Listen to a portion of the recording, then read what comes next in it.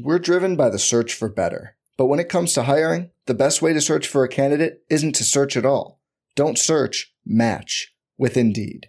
Indeed is your matching and hiring platform with over 350 million global monthly visitors, according to Indeed data, and a matching engine that helps you find quality candidates fast.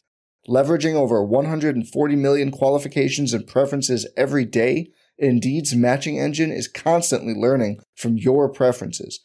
Join more than 3.5 million businesses worldwide that use Indeed to hire great talent fast. And listeners of this show will get a $75 sponsored job credit to get your jobs more visibility at Indeed.com/Blue Wire. Just go to Indeed.com/Blue Wire right now and support our show by saying you heard about Indeed on this podcast. Indeed.com/Blue Wire. Terms and conditions apply. Need to hire? You need Indeed. Oscar Robertson, Lou Alcindor. What a year it has been. The Bucks are the world champions. Moncrief going inside.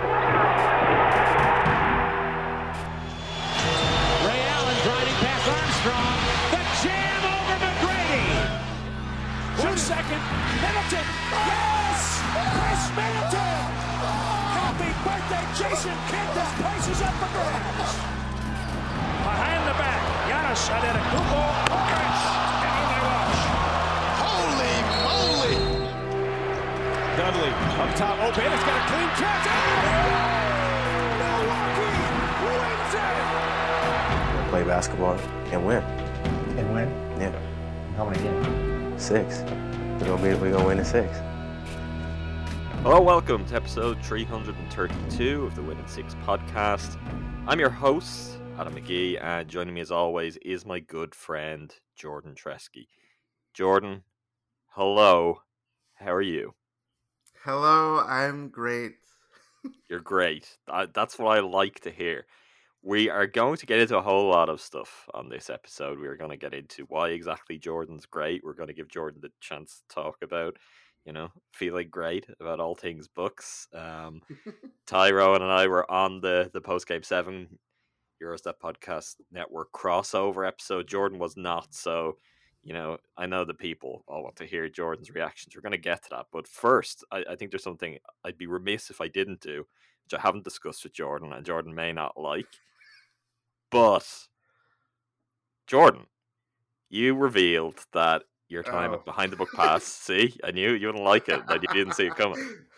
Your time at Behind the Book Pass is, the curtain's coming down. It's very nearly at an end. And this is a big deal. It's a big deal for you. It's a big deal for me. It's a big deal for all of this, though. And I thought, how could we not talk about this? One, this podcast doesn't exist without both of us being there and essentially starting the podcast as a Behind the Book Pass podcast. But even more so, this podcast network doesn't exist because it's how everything came together. It's how Ty and Rohan got to know each other. It's how we all came together. So this is a big moment for us, for you. How are you feeling? Weird to do. I'll let people behind the curtain a little bit, but someone didn't think the Bucks were going to be in the playoffs still when this happened. But yes, I don't know. I mean, I still have a week and a day. Yeah, because it's oh my god. Yeah, so it's weird. It's weird to do it during the season actually unfolding. They make the NBA finals. This is the Jim Paschke move to possibly go out like in the season, the championship season, but your coverage doesn't get carried right to the end. It goes national for the finals. That's what I'm doing. I'm clearing out. I've cleared out probably, I think it's going to be mid-series with the Hawks. It would be after game 4. Yeah. So I don't know. Could you? I won't say anything. I won't say anything on that just yet. But if you haven't already congratulated Jordan, sent him good wishes, do so. Go to him on Twitter, send them. He should be incredibly proud of what he's done. I'm incredibly proud of what he's done and what we did together there. It's a hell of a ride. It's brought all of this into existence. Wouldn't have happened without it. True. So, very special time, and that's a big moment for us and for Bucks fans too. I hope a lot of people listening have probably read your work there over the years. But the good news and the thing that we should do, because I remember I made a mess of clarifying this on Twitter and then on the podcast, Followed your footsteps. you did the exact same thing. So let's get to it right now. Jordan, you are no longer going to be behind the book pass very soon, but you will remain a core part of Win and Six and the Eurostep Podcast Network, correct? Yes, I am not going anywhere in that sense. Okay. Key piece of housekeeping. Couldn't skip by the moment to make Jordan uncomfortable, and I recommend that you all make him uncomfortable on Twitter too. That was the mustache, the playoff mustache. Well, that's, we'll get into all that now. So, the Bucks are in the Eastern Conference Finals again. They're going to be playing the Atlanta Hawks, which is something that came to pass since I was last on a podcast. But first of all, many people listening have probably listened to me on that post-Game 7 episode. A lot of people listened. Just I haven't got a chance to hear the latest Eurostep. I don't know if the guys a lot of people listened. So thanks for that and your continued support. We're glad that one, we're getting big moments like this, but two, that you're all tuning in and enjoying it.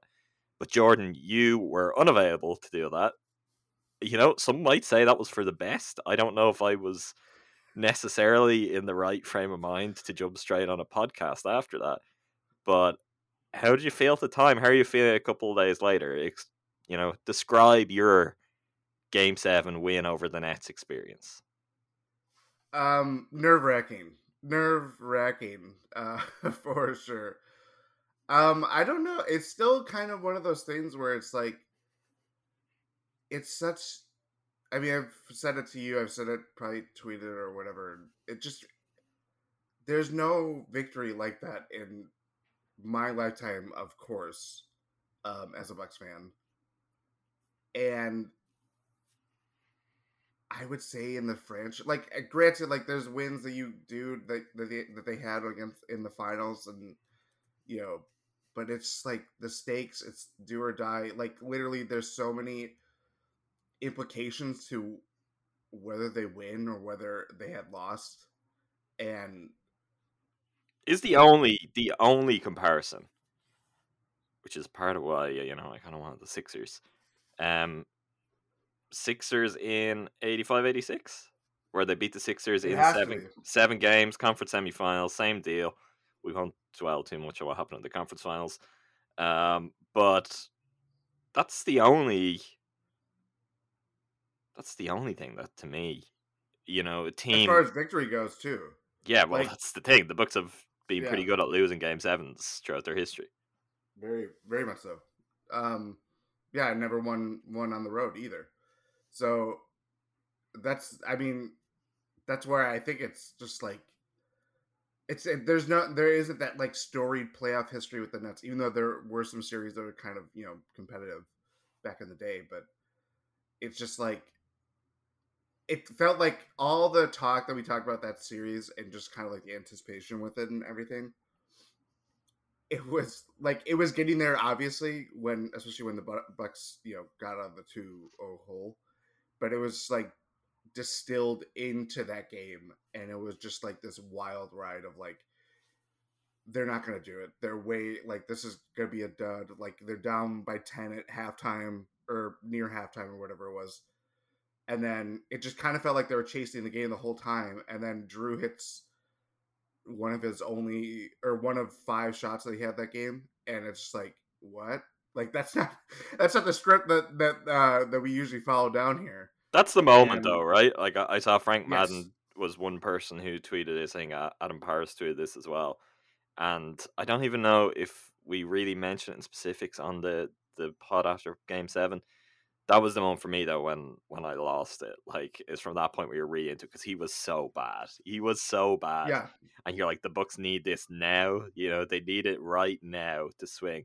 Because I think that was the play after the kind of messy turnover at midcourt where Durant was way out ahead. Yes. Which, to me, was actually, I for a lot of that, I felt like I think they're going to win this. I think they're going to win this. And that play happened. I was like, oh, they're going to lose. That's it. How They're many down times 5 have we points seen- now. 5 points feels like a mountain to climb against this team at this point, with Drew not being able to do anything. And then all of a sudden, he showed up. I think that was also before.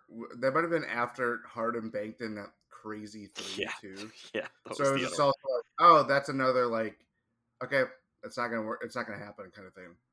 But yeah, it literally was Drew hitting those shots, and I'm just like, if that's happening now, and it's this close, like all they need is just like either Chris hit a shot or generate some kind of good look, which have been questioned throughout the series. But yeah, I mean, that's regulation. Then overtime is just like, can anybody just like hold on to the ball for like the first 3 minutes of overtime? Like it was just like this pandemonium like the whole freaking time. And then yeah, Chris hits that crazy shot that it all feels like you watch that game and everybody's going nuts and you're just like, you feel like you're celebrating the NBA finals, like they just won it all. And then you realize, oh, there's 2 more rounds after this if they make it that far. And you're just like, oh my God. I mean, yes and no. I don't know if it felt like. I don't think it felt like the NBA Finals. The truth is, we don't know what that feels like. No. So I personally didn't feel like it was there, but it did feel like the biggest Bucks win that we've seen. Obviously, the opponent, obviously everything that goes around it, but also just as a breaking through the barrier that they may have or any kind of roadblock that's there, and where are you at as a team, and to find margins in this postseason in particular for the Bucks. I have no shame in saying, I mean, people probably listened to the previous podcasts where we were all like, yeah, this series is over. I don't have a problem with that. I've oscillated privately, somewhat publicly, and some of it, it's like, can Giannis win a title as the main guy? Can Chris do this? Do they just need to trade Chris? Do they need to trade Brook? Do they need to? And I have felt very strong on my convictions on all of those things at some point, and I have also felt the reverse, which this is, this goes back to my pinned tweet, which I just need to leave pinned forever. This is the Bucks experience, is that week to week you do not know what you're going to get, and what you got the previous week is likely completely different to what you got the next week. But yeah, they've two more rounds to go. I feel good. I think it's having 2 rounds to go. There's nothing to be overlooked there. I think that's really important. And I don't feel like people generally are. There's also, I mean, this is not for the players, although maybe it is for the players internally. You can't be disingenuous about this. This is a golden opportunity. It doesn't mean that it's impossible to lose to the Hawks or it's impossible to lose to the Suns or Clippers. All of those things are possible. But we can't treat this as anything other than, this is your time. If you want to go and do it, if you're going to go and do it with things as they are, this is it. And you can't ask for a better chance, because whatever, you could pick a whole variety of things, and who knows what way the offseason reshapes the NBA, as it is often want to do. But if it's even something as simple as, oh, the Nets are fully healthy again next year, or, the Lakers have a healthier season and LeBron is still able to do what he's done before and AD's healthy, and you could point to so many different things along with the development of other younger players. Like, I'm not certain this is the case, but it could be the case. You look at a team like the Hawks, like, it's a hell of a run they're having, and we're going to talk a whole lot more about the Hawks. They're a very young team, so what if things break their way or they find a couple of big moves? Like, is this the time to get the Hawks? And a couple of years from now, stuff could change, and you're like, that's just a team you don't want to see. I mean, there's a lot there. I think the Bucks are the team who are most battle tested. It's maybe debatable with the Clippers, and I suppose Chris Paul single-handedly, Jay Crowder. There's players, but I feel like there's players the Bucks as a whole are. Yeah. You've got multiple players on the Bucks who that's their own individual career arc, and then you have the Bucks as a team who've been kind of running through this the last 3 years or so. So they've got an Tucker, yeah. Even someone like he never really got through it, but Drew has been on the grind for a long time of just trying to make your way through rounds in the playoffs and find the right spot. Pat going back to the Blazers. So the Bucks have a different roster makeup to a lot of these teams, and this is your chance. It's as simple as that. I think they should come through this series, but they have a lot of work to do to make sure they do. And I think there's a really interesting detail when you look at the Heat series to the Nets series and then back to the Hawks series. I think a lot of what they're going to have to do is recapture plenty of what they were doing against the Heat, but take the lessons from the Nets with them. Yes. Like there are I think their overall style being closer to how they played against the Heat would be beneficial, but there are key lessons. Mostly to do with just, grinding out wins and finding points wherever you need to get them and can get them, targeting smaller defenders, mismatch basketball, which is just it's bread and butter of playoffs. It's something the Bucks hadn't done very well in previous years. They've had their moments of not doing it well this year, but they have done it well enough that here we are, we're at the conference finals and we're talking about it. So I do think it's interesting to see just what can they bring from the two series so far? What can they bring from, the whole Budenholzer era, from good regular seasons, from all the lessons they've learned? What are they going to be able to bring to the table, and what does that lead to against the Hawks? Yeah, I mean, this is uncharted territory for the Hawks by far. And both teams are in a very similar position. They go through game sevens in their series. They're, I'm sure, underdog game sevens for both teams too. Very true. And I was just kind of like looking at minutes distributions because kind of like it's funny. Both Bud and McMillan are kind of like in the same boat as like how they're perceived by the wider NBA atmosphere. I don't know. Purview, I guess. But like, the rap is, they play too many players sometimes, bigger rotation than needed. And you look at the minutes distributions throughout, like, obviously the Bucks, we saw that firsthand, like how it's literally Pat, and he's literally the only player in Game 7 that attempted a shot that was on the bench. And the Hawks it wasn't that drastic, but it was, the guys of like Tony Snell or Okongwu, like he wasn't playing that much. Like they have kind of shifted towards what the series dictates, if that makes sense. Mm-hmm. So I think from that perspective too, I think that's like kind of an interesting wrinkle too. And then it's just the Bucks Hawks. There's so many ties between these two teams. The Bucks wouldn't exist if it wasn't for the Hawks moving from Milwaukee. Like it's just like a bunch of things that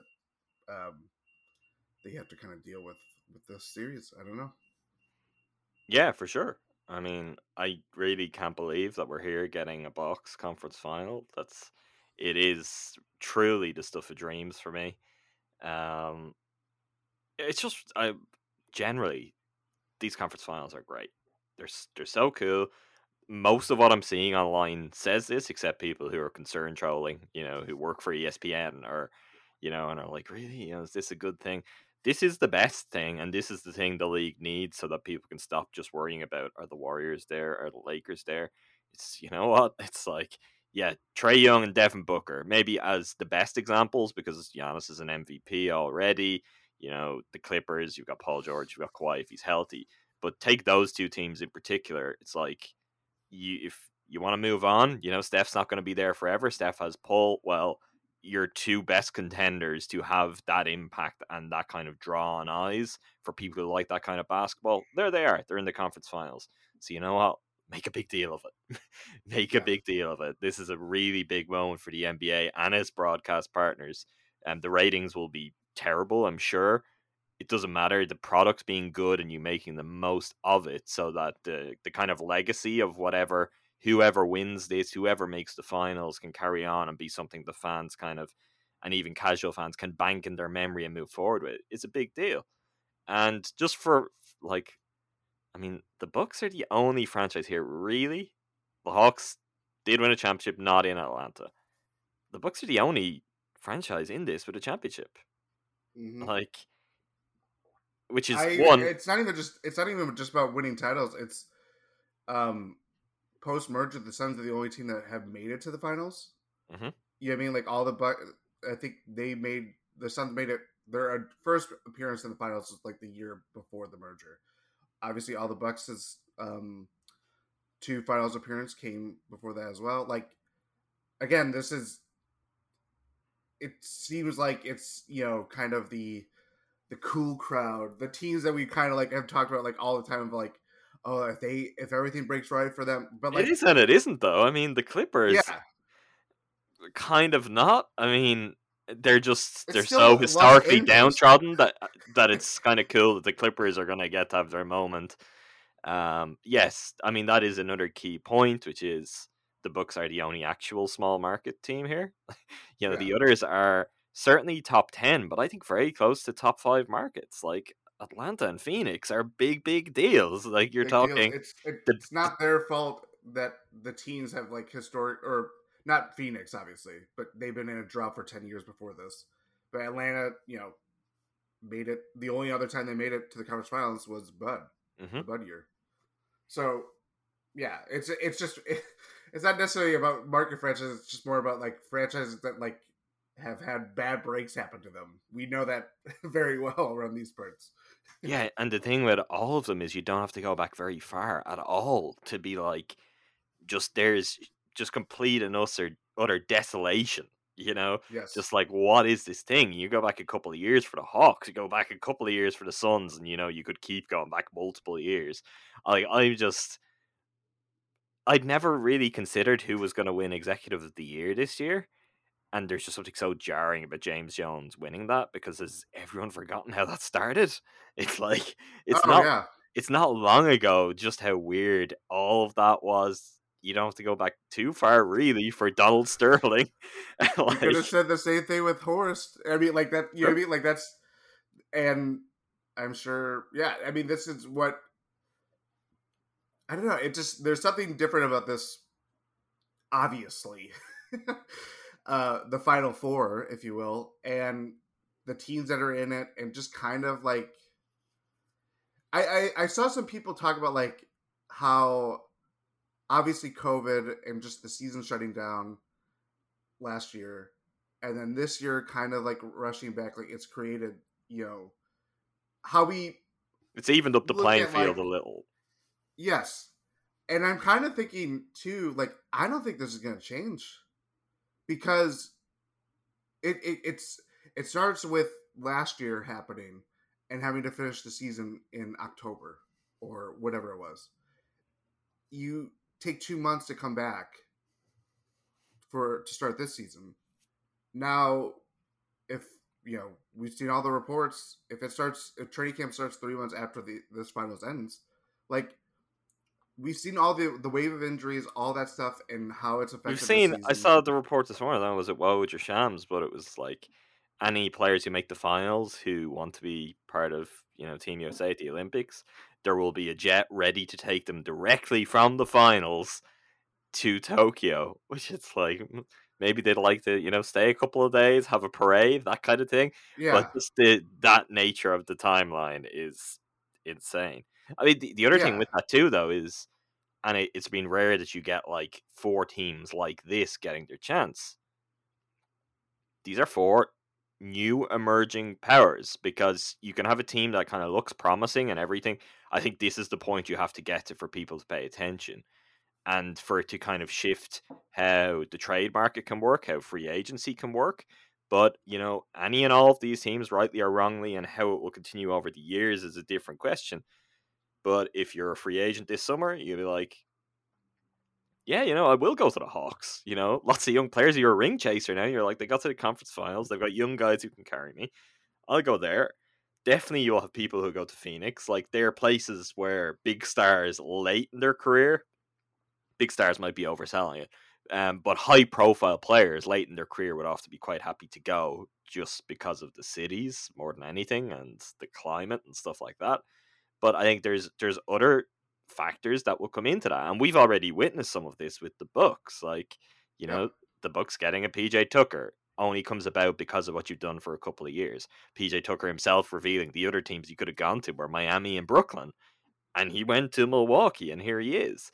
Like, that is representative of what this means, and that also should contribute to a more even playing field longer term, because if you're the Lakers and the Celtics and whoever, you've more competition, and that even adds to, with a season like this, like, the Knicks having a not terrible season, I don't think is bad for business in any way, and it's kind of an interesting juncture at the moment in the NBA, and particularly as a lot of the biggest stars are getting older, and there's been talk for quite some time. The NBA really need to get on with the next generation and making sure everyone knows who they are just as much as they know who LeBron and Steph and KD are. And here's a chance. You're getting 3 of the players at least who are going to carry the league for the next 10 years are right there. They're right there, front and center. It's just going to be a lot of fun. Like, I mean, we've kind of zoomed out from the Bucks part of this, but I think it's interesting to talk about and to think about, and will continue to be as things go on. But this is a really big moment for the league and for NBA fans. It's something that is worth watching, and a team like the Bucks, a market like the Bucks, could be the benefactors. It also doesn't do anyone any harm. I was talking with a mutual friend of ours, Andrew Snyder, Hornets fan, who is incredibly happy to see a Bucks-Hawks conference finals, because why wouldn't you be? If you're a Hornets fan, if you're a Pacers fan, if whatever it might be, this is the kind of season where all of a sudden it's like, oh, look, it is possible. We could do it too. And I think the NBA has needed that for quite some time. Yeah. I mean, historically, the NBA has not been a league of parity. And whether this is parity or a blip, whatever you feel like it is, I obviously said my piece on it, but like, the more teams that have a bite at the apple, whether they even make it to the finals or not, the better that is for the league itself. It's not about this shallow, just kind of weird discussion about people clutching towards ratings or how are they going to market this and all that stuff. It's like, well, it's basketball at the end of the day. That's how they should be marketing it. It's not about stars or whatever. So yeah, I'm having fun, clearly, but like we're having fun. That's all that matters. Where we're at, exactly. We're driven by the search for better, but when it comes to hiring, the best way to search for a candidate isn't to search at all. Don't search. Match with Indeed. Indeed is your matching and hiring platform with over 350 million global monthly visitors, according to Indeed data, and a matching engine that helps you find quality candidates fast. Leveraging over 140 million qualifications and preferences every day, Indeed's matching engine is constantly learning from your preferences. Join more than 3.5 million businesses worldwide that use Indeed to hire great talent fast. And listeners of this show will get a $75 sponsored job credit to get your jobs more visibility at Indeed.com/Blue Wire. Just go to Indeed.com/Blue Wire right now and support our show by saying you heard about Indeed on this podcast.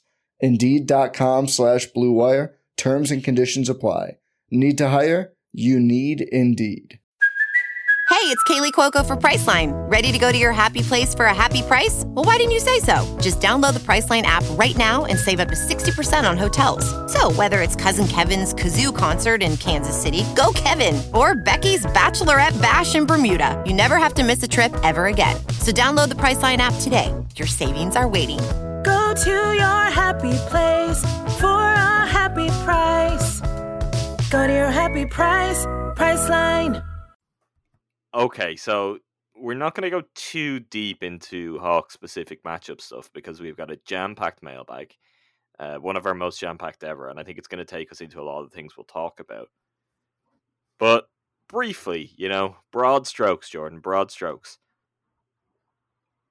where is your head at going into the series? What are you seeing as most important? Are you confident in the way that I guess on paper Bucks fans should be? Or are you wary of a Hawks team that's got some real momentum, has clearly found something and got it going, and also has some of the kind of players and some of the traits in their team that I don't know if they still are. We're about to find out, but have historically been major points of concern and weakness for the Bucks. I think it's clear, talent-wise, the Bucks have that in their favor. Yes, Drew has struggled, but I'm certainly not worried about him in an Eric Bledsoe sense.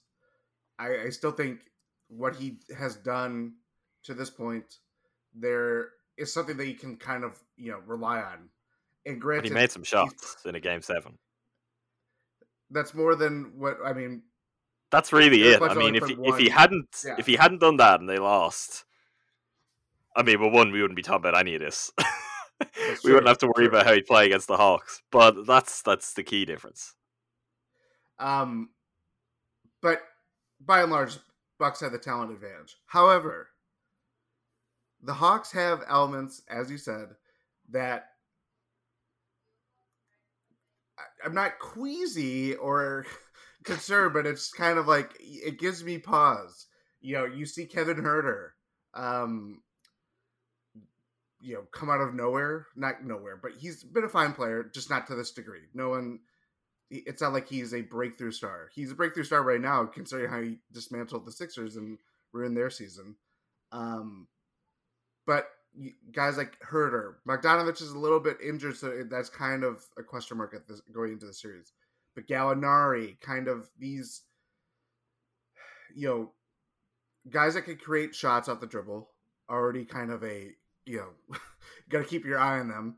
And just the spacing and kind of dynamic that's in play with the Hawks that, as great as the Nets are, obviously, Kevin Durant, James Harden, even on one leg, essentially.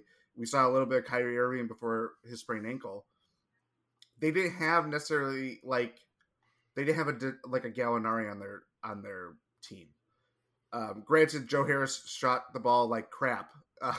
So guys like Huerter and Bogdanovich don't compare in that sense in terms of recent performances. But there's more kind of complementary threats that I would be more worried about with the Hawks than Brooklyn. I was not worried about Bruce Brown making shots outside of his little, floater.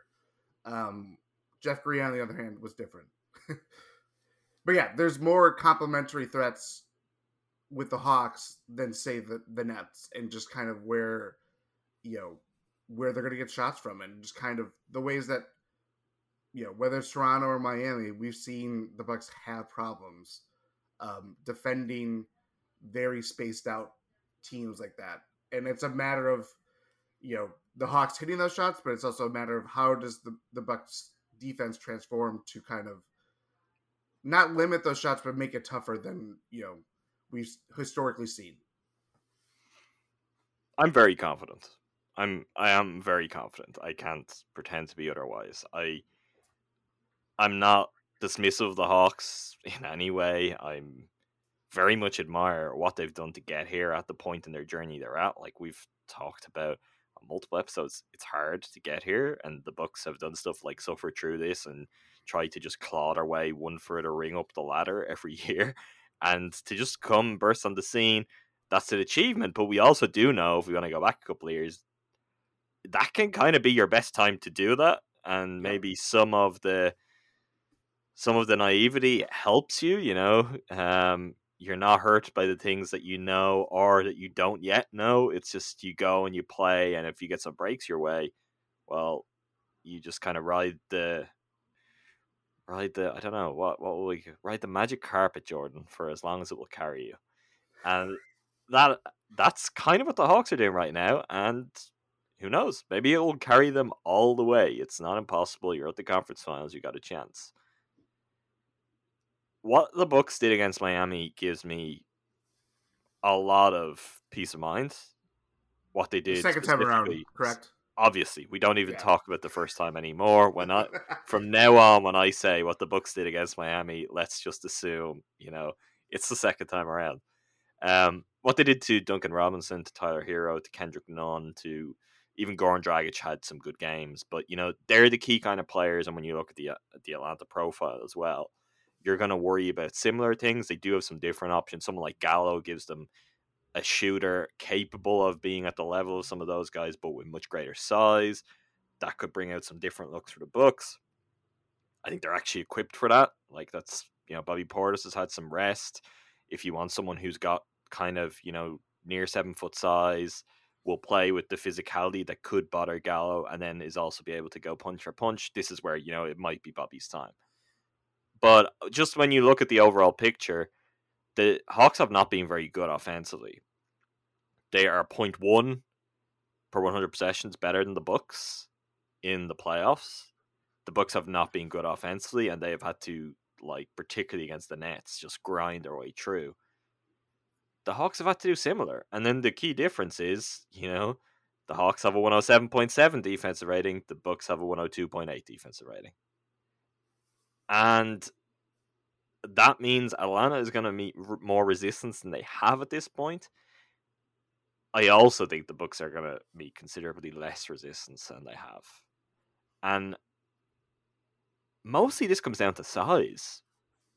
Yeah. And we've been so obsessed for years with the Bucks trying to overcome, big, switchy defenders, the kind of players who can wall off Giannis, who can go and, they can keep up with him as he's driving from the perimeter, and they have the strength to just kind of battle with him inside. Hawks don't have that. They don't have it at all. And in fact, they don't have the size for Chris. They don't have the size for Drew. Exactly. That's across what I was going to say. Every position. It's 1 through 5. We're talking about Trae Young, I don't know, his physical profile and, what the percentile compared to, other point guards in the league. But I'm pretty sure it's damn low in terms of, he's, 5'11", 6 foot generously. Is he? Yeah, is he not definitely the smallest, certainly starting point guard in the league? I can't think of anyone who's, even just generally, JJ Barea is gone. Isaiah Thomas is gone. Yeah. He is an anomaly. I don't think there's. Yeah. If he isn't the gifted passer and shooter that he is, he's not in the league, and we all know that. But he's one of the most gifted shooters and passers. So all of that becomes irrelevant in terms of how he can still hurt you. But it's interesting even to talk about stuff the Hawks might do. And I think there could be role players in Bucks fans' minds they might fear. And, there's good reason for that given what's happened to the Bucks. But I'll give an example. I've already seen some people talk about Lou Williams. Lou Williams isn't even really playing that much for the Hawks. He's averaging 12 minutes per game in this playoff run. Sure, Lou Williams can come and have a game. We all know what he is as a scorer. What did the Hawks do if Lou Williams was on the floor? What did the Hawks do to just stop the Bucks from doing anything? How do you live with that? And particularly, you can't have Trae Young and Lou Williams on the floor. I mean, Bogdan's got size, even if he's healthy. Him as a defender, this was a conversation we were having for very different reasons. But he's going to be important for them because he just has a bit of size. Tony Snell hasn't been playing much. I don't see how Tony Snell can not play this series. They need Snell to play on Middleton. Yeah. I think, honestly, I messaged you prior or when Game 7 was happening because I thought Bogdanovich was hurt, and because there was something he didn't play much late on. He didn't play very well in the game. He's playing in a Game 7 now. That likely means he'll also play in a Game 1. But the Bucks have just gone through this. It could be the version of James Harden they just saw, as opposed to what the best version of James Harden is, an equivalent of that with Bogdan. Yeah, and he missed time with a fractured knee. It's not the same knee that's bothering him this time around, but when things this is true of any player, and I'm sure, the Bucks players right now that are playing heavy minutes and playing, 50 minutes nearly a game by the end of the series against the Nets, they're all feeling it. Let's not, kind of chase around that fact, but I think whatever happens, whatever is going on with Bogdanovich and just how healthy he is, that has ripple effects in terms of the rotation, in terms of who we see, guys like Snell, guys like Lou Williams. But it just it's weird how we talk about how I'm kind of thinking about this series compared to the Nets, and you kind of think about like where the Nets eventually went in terms of who they played and how everything went together. Like a guy like Bruce Brown just doesn't exist on this Hawks team. And granted, he's an anomaly in terms of just like his role and what he does for the offense. You don't see 6'4" centers essentially that can guard the best wing defender on the Bucks or the best wing player on the Bucks. But also the important point with that, and it goes back to even the beginning, is like by the end of that series, the Bucks had figured out Bruce Brown, and they're now actually at a point at a team which is really interesting. Just as long as it can stay like in the memory bank for Bud, maybe even more importantly though for like Giannis and Chris. I don't know what the puzzles that they haven't seen yet are at this point. I really don't know. Over Giannis and Chris's, we'll say 3-year run together, obviously shrinking down the totality of their time to the last 3 years as the absolute pinnacle of that. What is the look they haven't seen? And which of them is still there for them to be figured out in this particular postseason? Now, I have no doubt a new challenge will come up from somewhere, but even someone like, I won't profess to be the world's foremost DeAndre Hunter expert, as in on exactly where his game is right now. But again, just in terms of general skill set and size, that's a big miss for a series like this. Big miss. Like, I'm still probably downplaying how much the Bucks are missing Dante right now. And granted, that some of that has been made up by the fact that PJ has been just kind of everything they needed him to be. But can I say something on that? Because I was thinking about this earlier. Yeah. The Bucks aren't missing Dante at all. They're missing a guard who can play in those minutes. That's not Forbes level of you have to worry about him defensively. Honestly, to me, Dante's time with the Bucks is now at an end. Oh. There was no reason, looking at an extension coming for him and everything else you have to worry about. You were trying to trade him a year ago. He's now got an injury. But really more important than that is, as much as it was a big loss for the team, still is, and it would be better to have him right now. Do they have a chance to go win a championship? May win a championship without him? So that's not your priority. I think you'd look at your roster building, even just in terms of what Tucker has been. Tucker at his point in his career obviously isn't going to be part of your long-term planning, but just in terms of, okay, what ways can we do this? Is there better ways? Like for the playoffs, for example, and this is a good example for a series, and I think once we get into the mailbag shortly, there's some mailbag questions that kind of get to, would you make lineup changes? And I think there is a case for it here. There sure is. Not making lineup changes also has Chris at the 2. What can the Hawks do about that? Nothing. And it's really worked to the Bucks' advantage in the playoffs. Having the size, having the strength, and having Chris do literally his favorite thing in the world to do, shoot over smaller guys. Yep. There was, what was that? The Rob Mahoney article, I think it came out exactly a week ago. It's like a second spectrum stat or something like that. 86% of Chris's shots in the post have come over smaller or mismatches. That's Chris in a nutshell. And for better or for worse sometimes. But I just, to your point, Hunter was the wing defender that would kind of give me pause about how is Chris going to handle this? Granted, DeAndre Hunter is a second-year, wing. Mm-hmm.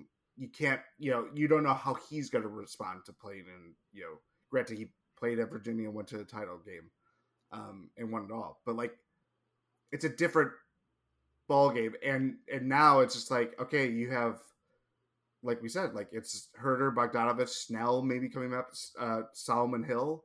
The Hawks, both teams are going to have to transform, but I think. Honestly, I think a lot of it's going to come down to the Hawks. And are they going to play small? How much of a role? They need Clint Capella for rebounding, but what happens when the Bucks are beating them in terms of like, transition or just doing different things that kind of They won't need work Clint in Capella favor. for rebounding. Yeah. But is Clint Capella going to dominate the glass against the Bucks? He's a really good rebounder. He's a tenacious rebounder, but he is undersized. Yes. And, if the Bucks do something which is very much just built into, one, the DNA of the player involved, but also has been at times in their team, not as much this year, but if Brook's out there, which Brook will be out there, Brook has had a phenomenal playoffs. The Bucks have a lot to thank Brook Lopez And for right now. Brook has had a lot of success defending against Capella. I know Mhm. it's, Rockets, Capella, and James Harden, they had like, the guard exclusively his left hand and all that stuff. But like that stuff can carry over in terms of, Well, knowing there's how also to you play. don't have the fear. Like, Yeah. Capella is obviously a better athlete than Brook Lopez by quite a long way, but he's not explosive, going to take you off the dribble. Like, he can't shoot at all. He just It's all won't be vertical shooting. spacing. So with his IQ, Brook can play that game. But if to take it to the board, something which will be important, like if Brook boxes out Clint Capella, something that Brook is one of the top 3 players in the NBA at, what have the Hawks got left? You've got John Collins fighting Giannis for rebounds. I mean, John Collins, very good athlete, good size. He'll get some, but I'm going to pick Giannis in those battles, at least 7 times out of 10. Yeah. And I think these are the problems the Hawks have. Now, we should flip this to the other side because I do think that's where it's key. Is just I think the Bucks will be able to, even if the Hawks find some success, I think the Bucks will show more resistance to what the Hawks could do than the Hawks will be able to do to the Bucks. But with Trae Young, with Kevin Huerter, with Bogdan, with Danilo, who am I missing? Lou Williams potentially, Tony Snell if he's playing, with John Collins. There's a lot of shooting here. Here. And particularly among the backcourt and wings, the kind of shooting that if the Bucks are over-helping or they're not quite as precise or as sharp as they need to be, we could get back to some of the most painful open 3-point shots, and it could be death by 1,000 trees. Now, I do think there is something here that the Hawks are not necessarily the most dead-eye team. Like, I maybe the best example of that, it starts and finishes with Trae Young, who's a 33% 3-point shooter in the playoffs. Like, he has got endless range. He could make a 3 from anywhere at any point in time, and he could make a bunch and catch fire. But he is not like... He's not Steph Curry. It's the thing. He's not. He might be right up there with kind of as close as you can get in a lot of ways, but he's not. And it's the thing the Bucks have to be wary of. It's the thing where then if the Bucks are playing bigger, like maybe that's where it gets tougher if you've got PJ Tucker and Brook out there because they've got different battles, and like neither guy at this point in their career is particularly tailor-made for chasing around the perimeter. And if PJ's out there in those kind of lineups, I think you really want him alongside Giannis as the 4-5, and it's just you're switching everything and you're trying to close space as quick as you can. Yeah. Maybe this is Bobby Portis's moment where the Bucks have a way that they can retain some size that maybe the Hawks don't have an advantage of doing to play a certain way, while also keeping their offense to a certain way, keeping something inside. But I don't want to get too tangled up in Bobby Portis's importance to the series, although I think there is a much bigger role from here. The thing is, like, and we've just kind of tipped our toe on a lot of it here. It's a fun series. Like, Yes. there are great wrinkles to watch on both sides. I think the Bucks could win this very easily. I also think the Hawks could go out and take a game or two early on, and then this becomes, one hell of a series. So really everything is there. Everything is up for grabs. This is the conference finals. And part of the question too is, how are the Bucks holding up? How are the Bucks holding up after the greatest war they've ever been in, what is the actual carryover of momentum and feel good energy and having beaten the Nets? Like, does that count for something? Can you be carried on that energy through the rest of the season? Or is it something that at some point they could crash and burn? Certainly if they got through this series, it might be something we talk about more because, you know, the West is pretty easy, right? Western Conference, the easy conference.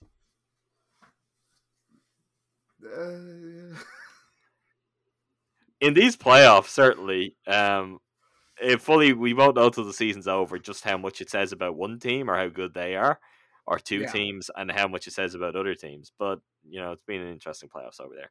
All right, let's get into the mailbag because there's a lot here, and it's gonna give us a lot more Bucks Hawks, and I think some Bucks Nets to talk about as well. This is a first for the Win in 6 podcast. The first question of the mailbag comes from at Jordan Tresky.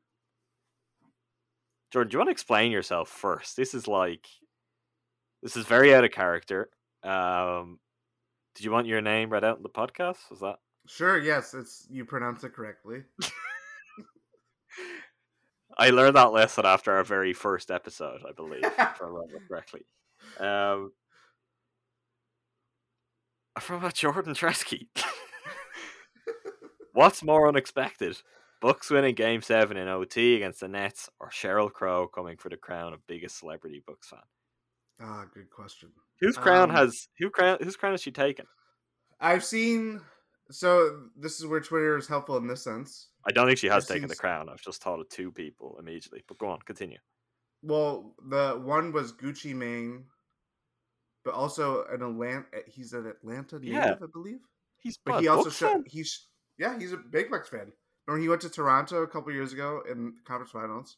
I've seen Gucci Mane at Hawks games though.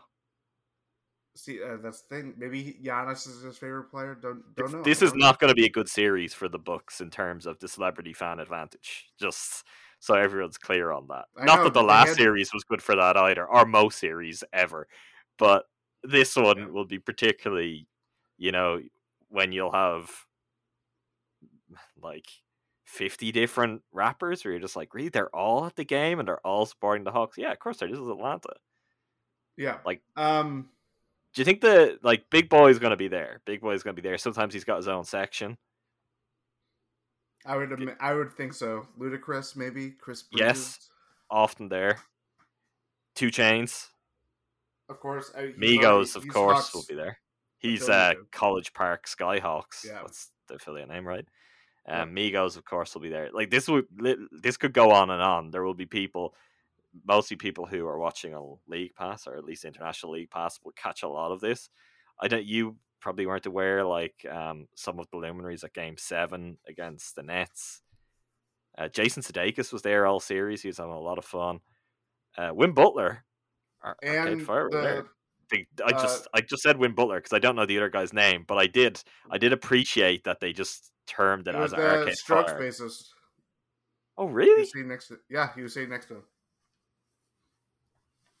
Are you sure on that? I need to go back and positive. Check the tape. Yeah, so we're not working from a star advantage, so that's why we need Sheryl. I've derailed your question. Okay, so for you, the answer is yes, she is the biggest celebrity Bucks fan. I'm just saying, I'm not saying that she's the biggest celebrity Bucks fan. I'm just saying. What about JJ Watt or Aaron Rodgers? See, Rodgers, it's dicey because he's okay. JJ Watt. Turn out for what? Sheryl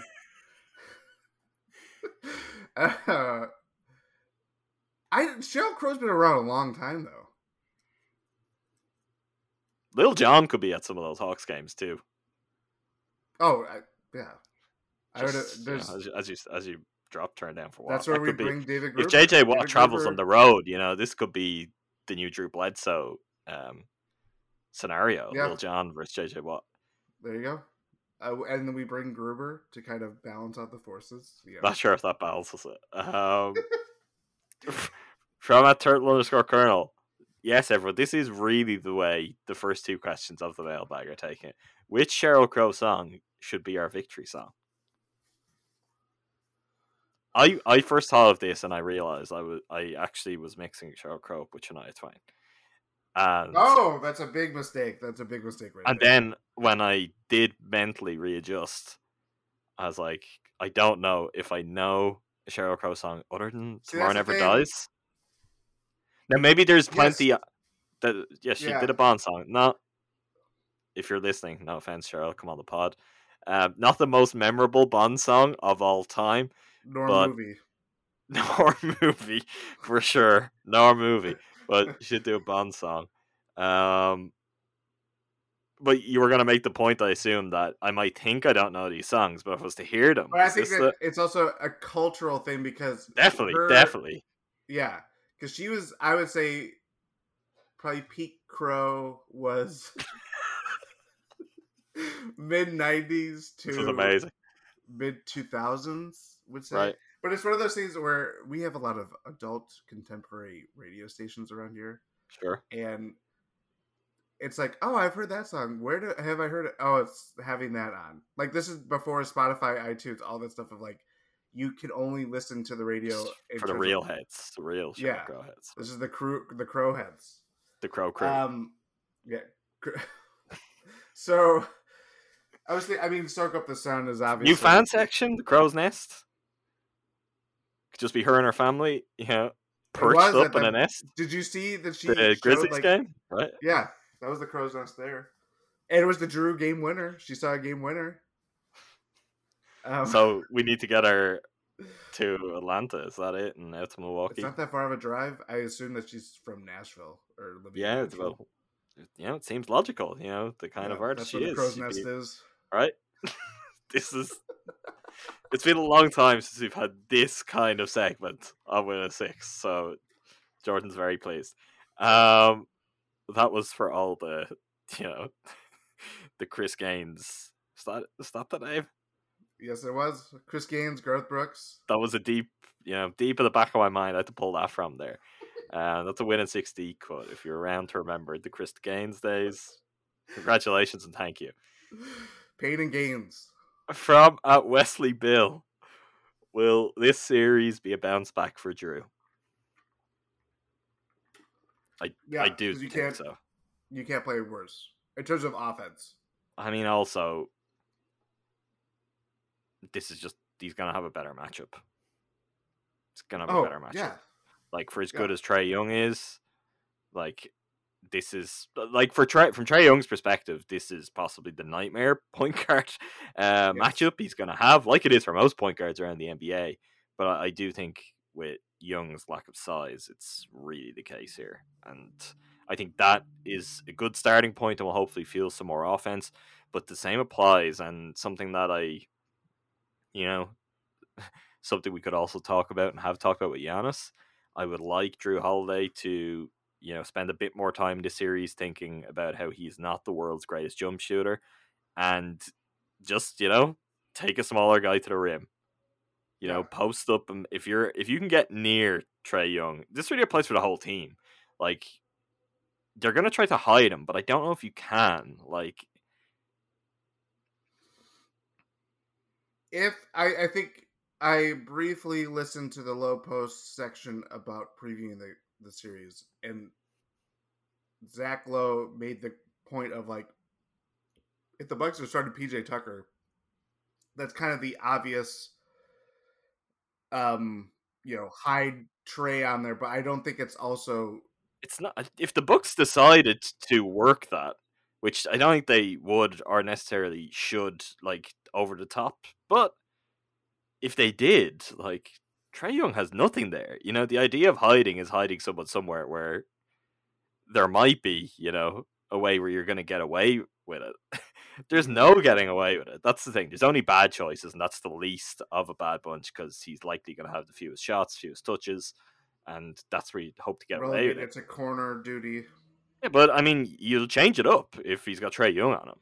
If that's the case, it's like, oh yeah, we're going to give it to you in the corner, but feel free to, like, back all the way in from there and heads up and have cutters, as a strategy. If the Bucks could really get cutting, there'll be so many options off of that. I mean, and of course, I mean, if you do that too, PJ is going to be easily able to fly in, grab offensive boards. How many times did we see that come up big in the Nets series? Did it against much bigger guys against the Nets. So yeah. From at MK Robert, do you think the Bucks make a change to the starting lineup? No, I don't. No. This is the starting lineup now. Yeah. And I granted it was going into the Nets series, all that stuff kind of. We saw the Pat game 4 against the Heat, but that is that's the only contender though, right? Like, I mean, because obviously Forbes just had a terrible series. Bobby's tougher to. Well, that's maybe unfair, but when it came down to it, no shame with the team it was, but Bud made a call with Bobby Portis, and that call was proven completely right because you just have to look at how the series played out from that point. It became a different series where the smallest margins could work against you, and a small margin could even be, oh, Bobby's out there, he can take some shots and get some points, and if it's not the night where he gets some points, well, then the Bucks are at home now. It's the thing about the Portis kind of benching against the Nets is that he offers a very redundant skill set to Brook. He doesn't. There's nothing different in terms of offensive. Defense, I mean, the Bucks were able to play Brook Lopez for 48 minutes in a game 7 and not have to worry about it. That would not be the case with Bobby Portis in 18 minutes or whatever the case may be. Like, he's proved useful to the Bucks this year, all that stuff. That doesn't change. But he has limitations, and he just doesn't.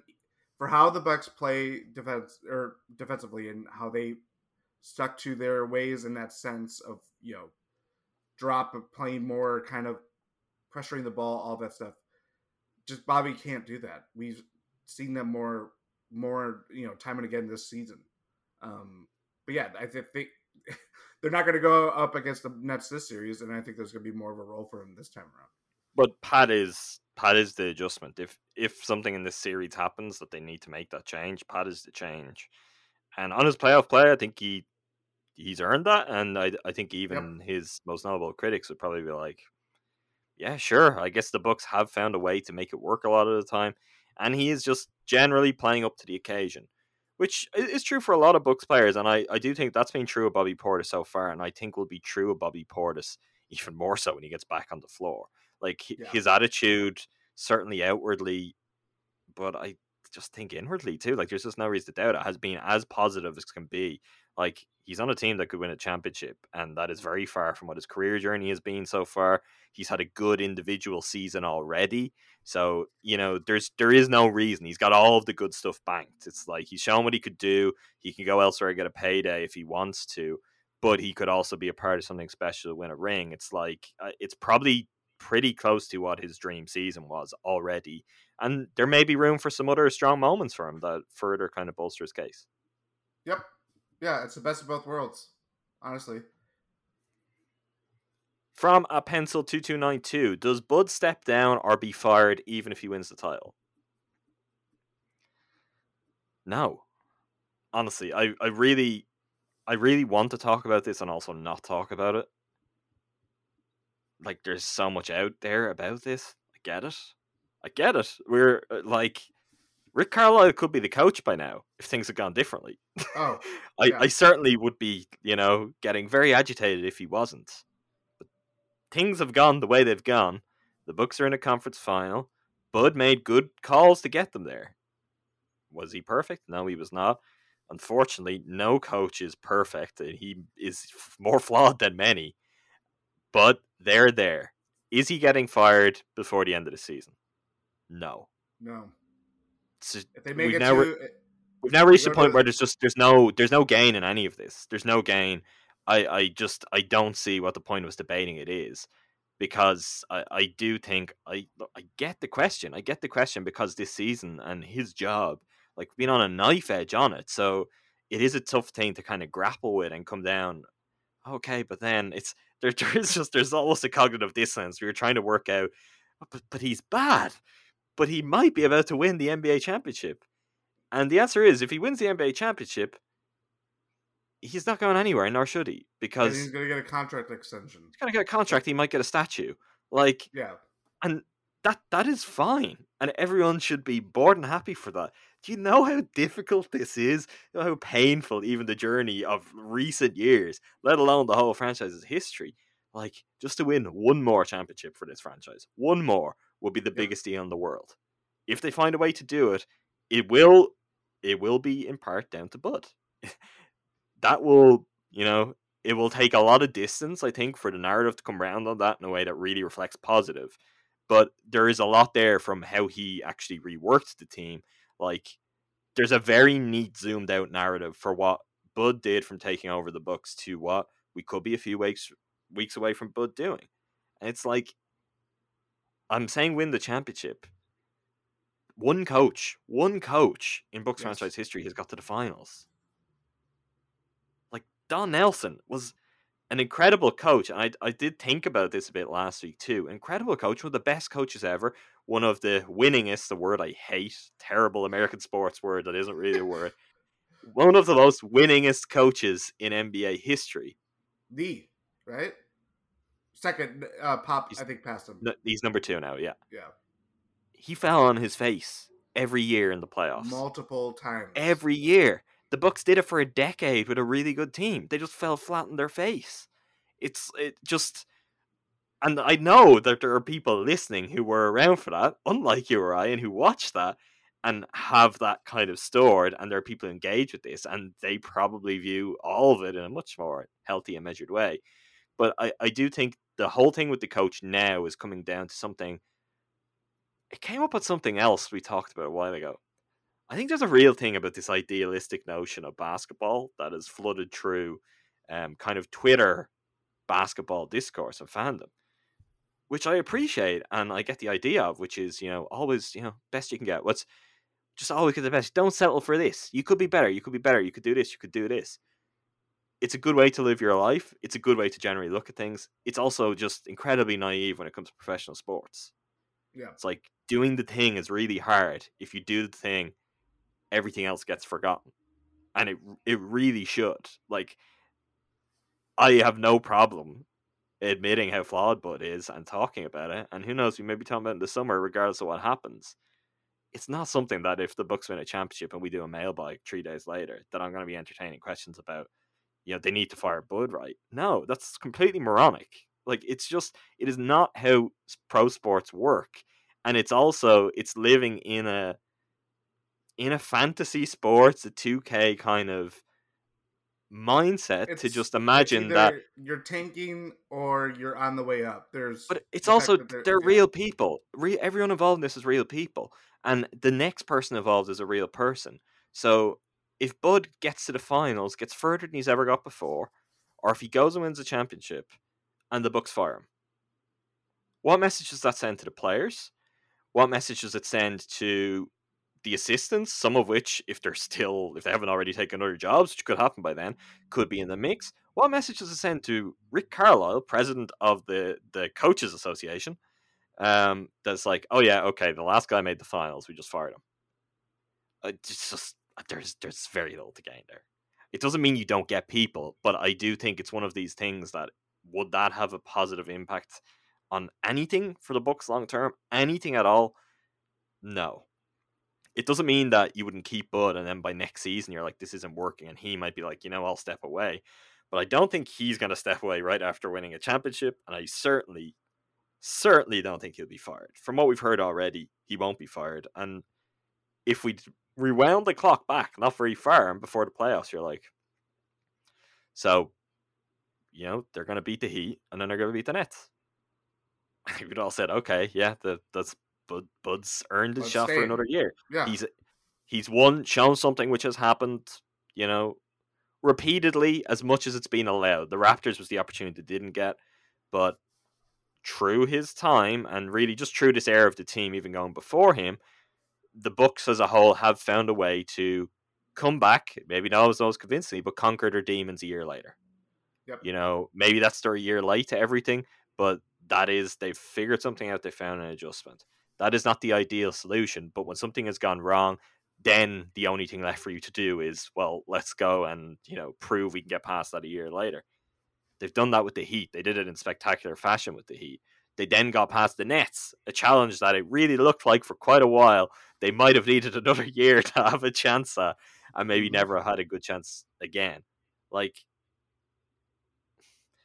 I don't want it. There is a full podcast on Bud's coaching in the playoffs and the good and bad of that for us to have at some point, because there are things that he really deserves his credit for in Game 6, Game 7, that chunk of the series in particular.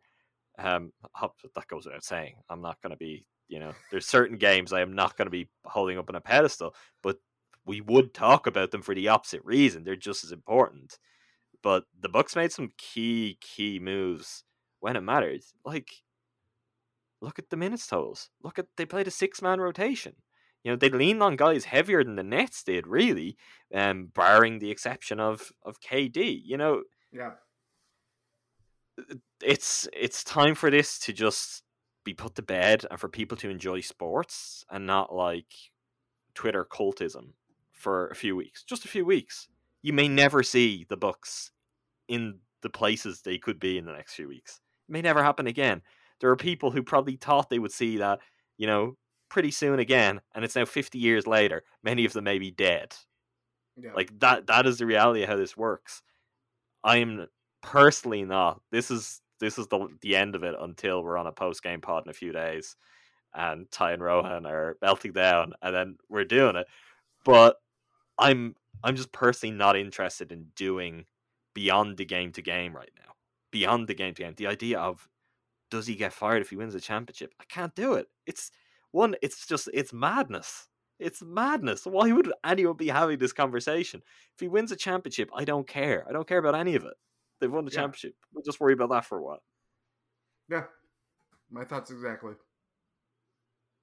That's not going to be a popular opinion. But anyway, I've never been one for popular opinions, Jordan.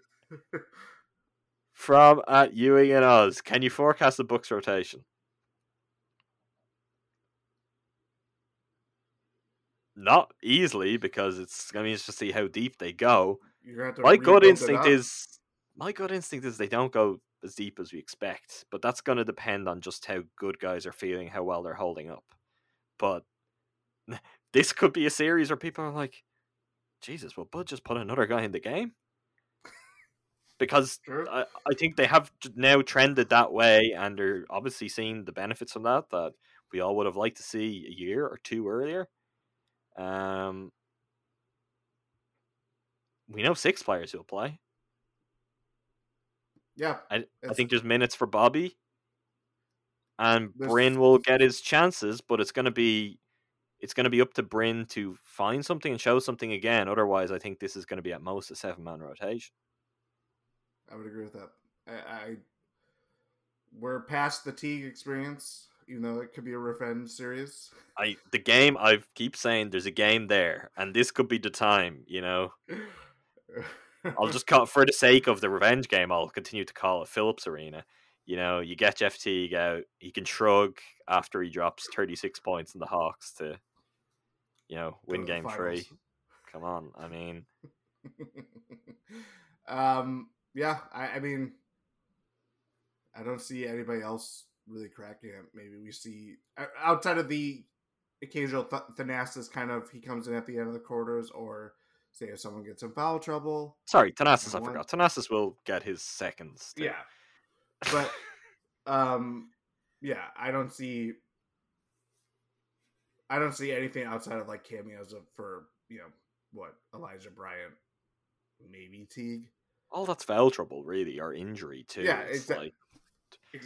It's someone gassing out. It's all of that stuff. But in terms of actual real rotation minutes, in terms of players you're going to see play 10 minutes plus, I think we're down to 7 guys, and who knows, that could get itself right back to the 6 guys that it was for Game 7 before the series is over too.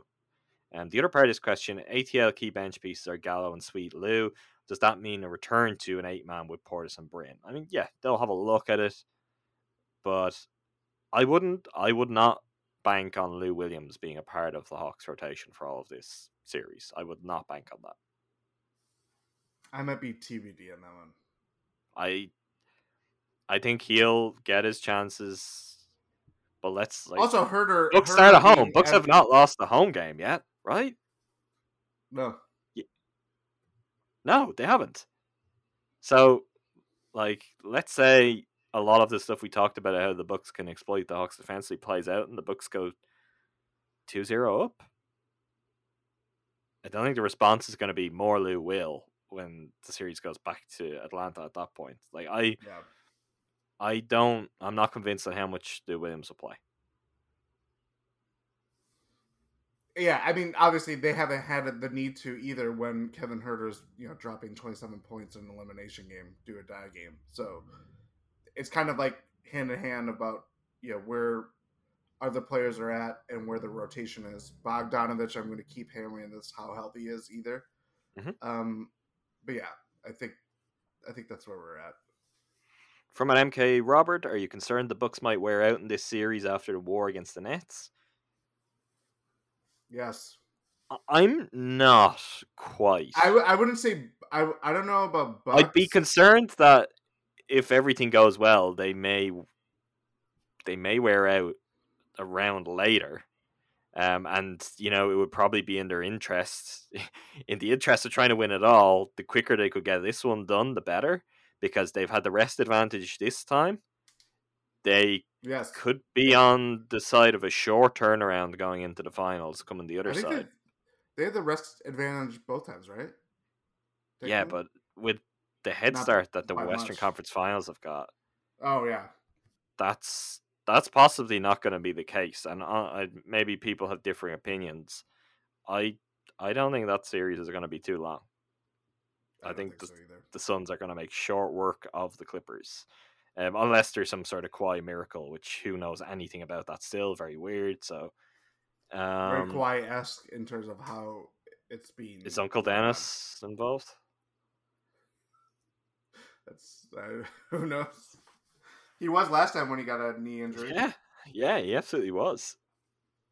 Are you concerned? Was this what you were going to say though to the question? Are you intrigued by the Hawks possibly being? Well, no, I was going to say the Hawks. I mean, it's obvious the Hawks have the same kind of. They're banged up more too, but possibly. Out of all I was going to say, I don't know if I'm worried about the Bucks as a whole, save for PJ, but I'm worried about Giannis. Yeah, because.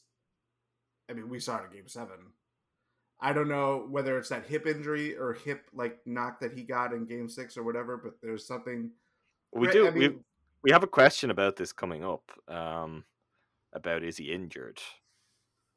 And my answer is, I don't think so, and probably yes, because most players are probably somewhat injured at this point. I don't think there's anything major there. His knee is bleeding after every game, which is not an unusual thing for Giannis, and is also quite unusual, for human beings. Yeah. It's just that I don't know what that is. When did he get a really bad cut that he keeps every game? There's fresh blood there on his on the sleeve on his knee when he's doing post game interviews. A lot of Bruce Brown scratches. That's how tall Giannis is. Yeah, I guess so. A lot of small Hawks to scratch down at the knees in this series too. I think he's fine. I think no more so, less so than previous years. He's going to gas out if they need him to go deep in games. That's what happens. But he actually fought through one of those and won and did the thing. Not convincingly, but he's going to gas out every time. This is who he is as a player. I don't understand this. I don't think it's just he's not conditioned well enough. I don't think that's it. I just think it's the way he plays, his body type. None of this is it basically defies science what he's doing anyway. Related knee problem. I mean, the jumper's knee and all that stuff way back when. I think that's. He's not hurt. I think everybody that's playing that's healthy in all series, that's kind of where we're at. But he may not feel as fresh as you or I coming off the couch. Is basically it. Exactly. Yeah. From at Ewing and Oz, where could ATL expose this Milwaukee defense? Shooting. 3-point shooting. Corner shooters, ball movement, players moving. the usual The nightmares. Bucks don't get back in transition and give it. I mean, the only threes that Joe Harris hit this in the series were felt like the Bucks not getting back in transition. Game 7s are a different beast, and I wonder if I could have watched. Although the neutrals seem to enjoy Bucks Nets Game 7, and it did have a spell in the second half where I think the basketball was just actually legitimately good. It had some really ugly spells too, but there was a time where both teams got scoring and just the level of competition. I watched Game 7 of Hawks Sixers. It was terrible. Like, both of those teams just look terrible. And maybe that is just how everyone looks. Because it's a Game 7. There's not a whole lot pretty about it. After Ray's one team has just not shown up, I think is really the way that works out. But yeah, it'll be interesting to see. Like, I think we really learn a lot Game 1 or 2 in this series. Like, if the Bucks really come out and deliver in a way that's, the good version of the Bucks, this series could be over in a heartbeat. But it's if the Hawks find something right from the beginning. It's like if the Bucks just give them a foothold, if they give them room to breathe, anything to cling on to, it could go the other way quite quickly too, and it will get dangerous. Like, it's the Sixers will literally testify to this. You do not want to find yourself in close games with this team. Find yourself in close games with this team, it could go wrong. Because something else maybe worth noting, they've got a lot of guys who will knock down free throws. And if the Bucks are in a close game with this team, the Bucks have a lot of guys who may not knock down free throws, and one in particular, as we all know about. So I think, if the Bucks can go and do their thing, play their way, not something they've always been able to draw upon, I think this will be pretty easy. But if the Hawks can just stop them from doing that and find a way in, this is a real series. From an MK Robert, who's the X factor for the Bucks in this series? We just have some breaking news. We do have some breaking news. The breaking news is that Chris Middleton is going to the Olympics. I was hoping this would happen for him because, one, he did the thing, whereas you go when other players don't want to go. And with his career, his profile, everything's still on the rise to a point now where I think he deserves a spot in an Olympic team. And I think the guys playing with him would also be like, yeah, he belongs and we're happy to have him out there. Very cool, though. Yeah, very cool. He might be... Is he going to miss a parade if it gets to that? Is he going to miss a parade to fly to Tokyo? That jet is waiting for him fairly. Is that Jason Terry? He's waiting for the parade? Exactly. What was the question? Can we get Jet? Can Jet play some guard minutes? Why did we bring Jeff Teague in when they could have brought Jet back? I think they meant Jet Teague. That was terrible. That was really bad. The question was from an MK Robert, who is the X factor for the Bucks in this series? Chris. Drew. Oh.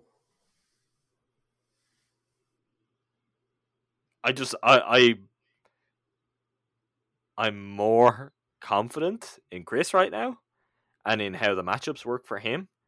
I think it's right there for Drew. And if Drew can win the matchup, like, it's there for him. I mean, what are we talking about then? Like, if Drew gets the better of Trae Young, the Bucks are cruising through to the finals. It's that simple. Yeah. But go on. You said Chris, so I want to hear some more. Unless you're backpedaling furiously there. It's maybe a little... It's a valid reason to go at Drew, considering where we're coming from. But also, I think this series, this is going to be the best matchups he's going to have throughout this playoff run. I'm trying. Who guarded him? I just thought about the possibility of seeing Jay Crowder in the finals. This hadn't occurred to me until now. What, Bridges? There's scar tissue on not just Chris matchup, but just on Jay Crowder pouring in trees. I hadn't really thought about it. I haven't been thinking ahead like that. But just as you were talking about matchups, I was like, what could be ahead? Oh no. But continue. No, I just think, he has, as we talked about, the size and length scoring advantage that he is going to have over, good Hawks players, not necessarily upstanding defenders. I just think it's there for him to really have probably his best series of the playoff run, and that's saying something. I just think it's there. All the pieces are there for him to really take advantage of what this Hawks team is, and just kind of really take the reins for the Bucks offense if we idealize it like how we want to. But it, even in the sense that how the Bucks have played against the Nets, and granted, it was it was nerve-wracking to see just kind of be so reliant on one-on-one opportunities. But Chris is the best bucket getter on the Bucks, bar none. He's their closer. He's their closer in every way. He is now. I honestly think it's a really important evolution, because the thing that they were consistently doing more than anything that wasn't working over the last few years is just the ball was in Giannis's hands late on, and Giannis was being forced into making decisions, one, that I don't think he's very good at, and two, that he's not best equipped for. And the ball now goes in Chris's hands, and maybe that means Giannis doesn't touch the ball for 2 or 3 minutes, but we do not find ourselves collectively, Bucks Twitter, you do not look on it and see pure meltdown like, say, in the Jason Kidd era, where Giannis would not be touching the ball late in the game. Because, one, the results are generally positive. They're just finding ways to get it done. And that is one, what the mid-range shot is. That is two, what Chris Middleton's game is. It's just like, keep the scoreboard ticking over. And never is that more important than in the playoffs, and certainly in the latter rounds of the playoffs. And add to that, improves passing, someone who is reliable as a playmaker, and the fact that both Giannis and Drew and their skill set just kind of, I think, is a nice mesh of being off of him and off of the ball in those moments. It's a big moment, a big playoff run for him. Next question, appropriately, from @DavidDunn21. To ensure a trip to the finals, isn't it time to bring back Ja Rule to remove the curse? Nah rule. No. Let's not. We don't ever need to go back to any of that stuff. Again, this is not the series for the Bucks to get into any rapper-related stuff. One, I can think of multiple notable examples where that has not worked well for the Bucks in recent years. Yes. And two, the Hawks have all of the ammunition. So just, let's sit out any kind of one, just generally, I think sitting out Ja Rule is a good decision. But for the Bucks, even more so. So let's sit that one out. Maybe all the curses are lifted already. I don't know why. I don't know what will have done it. But there's hope. That's all we can ask for, right? Mm-hmm. From @MK, Robert, what's more important in this series? Maintain the same level of defensive intensity or opening up the offense? Defensive intensity for me. It's your biggest advantage in this series. It's part of, this is where it's interesting, because I think the style of a lot of what the Hawks will do is closer to the Heat, but the rules for the Nets series and how the Nets series played out, for all its good and bad, and why the Bucks ultimately won it didn't turn into let's outscore the Nets at their own game, which honestly I thought it might have had to win it. But when the series actually played out, it was like, no, the Bucks could stop them. And in reality, the only way the Bucks had a chance of beating them was stopping them. Stop the Hawks from torching you, and you've nothing to worry about. If they're not having massive team outliers from 3-point range, if they're not getting easy points by surprise inside, they just do not have a way to win. So if the Bucks can be what they have been defensively, I think the offensive advantages that are there, just personnel and matchup wise, will be very strongly in their favor and gives them a good platform to get their own points and to win this series. Yeah.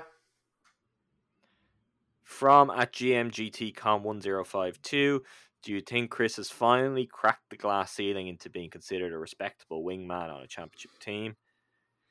I mean, our timing to get to this is interesting after the breaking news we just got to. That would kind of point to it in some ways. There are still things with the Bucks dynamic that are weird, that will not be certain until a trophy is in someone's hands. I think that's where I'm at on it. I think Middleton is having a very good postseason. The reality remains he is not Giannis. He may be better equipped for some of these moments than Giannis. But if this doesn't work, the Bucks aren't going to be looking away from Giannis. They're going to be looking away from Chris. So he's also the guy who is delivering what they need to. But I think on an individual level, he needs to do that more than anyone too. I think he's got his respect from his peers. I think Chris Middleton has beaten enough like really good teams, regular season and postseason, and made big shots over star players and fought through like Game 7 he came up with some really good defense on Durant, which brings back to some of the defense he played against Kawhi in that Raptor series, where it's like that is not the guy that we associate him being all the time, all year round, year to year. But he has had those moments where big star playoff series where he will go to battle on the defensive end and he'll actually show something good there, and he can then still most of the time find what he needs to give the Bucks something offensively. I don't think it's necessarily from a players respect, all that stuff. It's just the balance of how the Bucks have played and maximizing Giannis. That story again, I talked about it earlier, the Rob Mahoney story. Chris's role under Bud when everything first came together was not what it was now, and couldn't be further away from it. It could not be further away from it, and it was not the best use of his skills. We saw him struggle against Toronto offensively. Granted, the Celtics series, he always kills the Celtics. We all know that kind of thing. But like, I think he was the first one to really stamp on Loki. Exactly. Where's the heart? Where's the heart that they needed? Anyway, I don't think it's necessarily this. How Bucks fans talk about Chris Middleton is going to be so. It's different than how like people that watch basketball and really take advantage or take pride in trying to get a feel of every team and just where how teams are built and all that stuff. I think it's more of like a Bucks problem in terms of how Bucks fans view Chris and how he has to play a certain role off of Giannis, and how the Bucks have had to balance, how we talked about Giannis before, like running into that wall, you can only run into it so many times and say, hey, Giannis, we're going to do it again. They are not doing that when it matters most this year. And that's fundamentally one of the biggest differences that we see with this Bucks team. And trusting Chris, yes, and trusting Chris in this sense has paid off wonderfully. They're going to the conference finals the second time in 3 years. I'm not saying he's a perfect player, but like we see the power in time in terms of like putting the ball in the hands of your best scorer that can do it from all lengths of the floor. We love Giannis. It's the net gain, right? It's like, yes. That's the thing. It's not, you're not looking at him like, say, for example, although this is maybe not a good example because this player, well, blows hot and cold, we'll say, but you're not looking at him as in like he's Paul George, as in the best version of Paul George.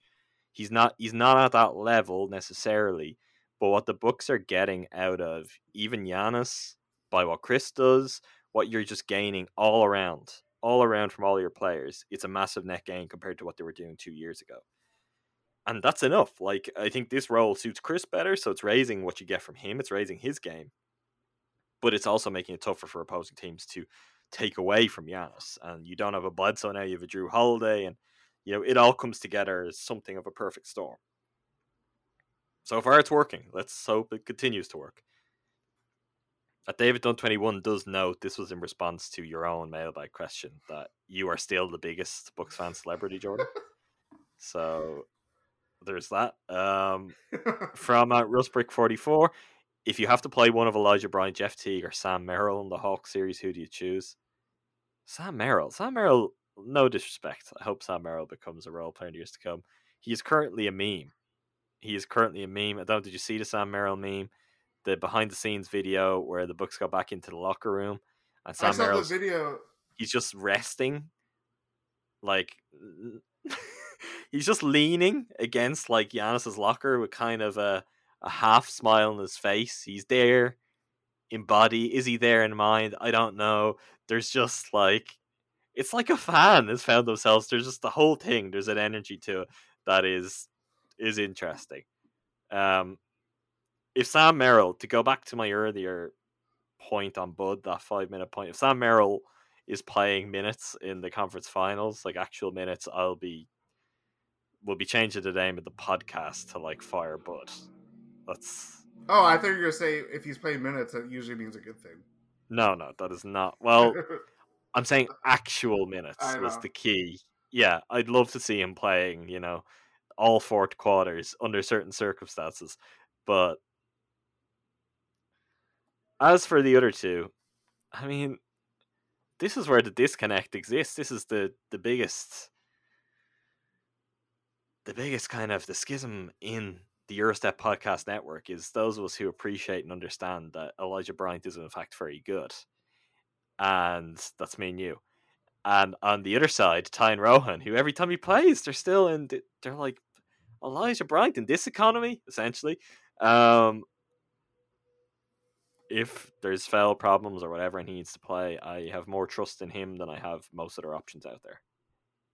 I just think it comes down to physical tools, general skills, age and experience profile. Like, he's really not in the NBA very long at all, but he's tested, and he's tested in big games too.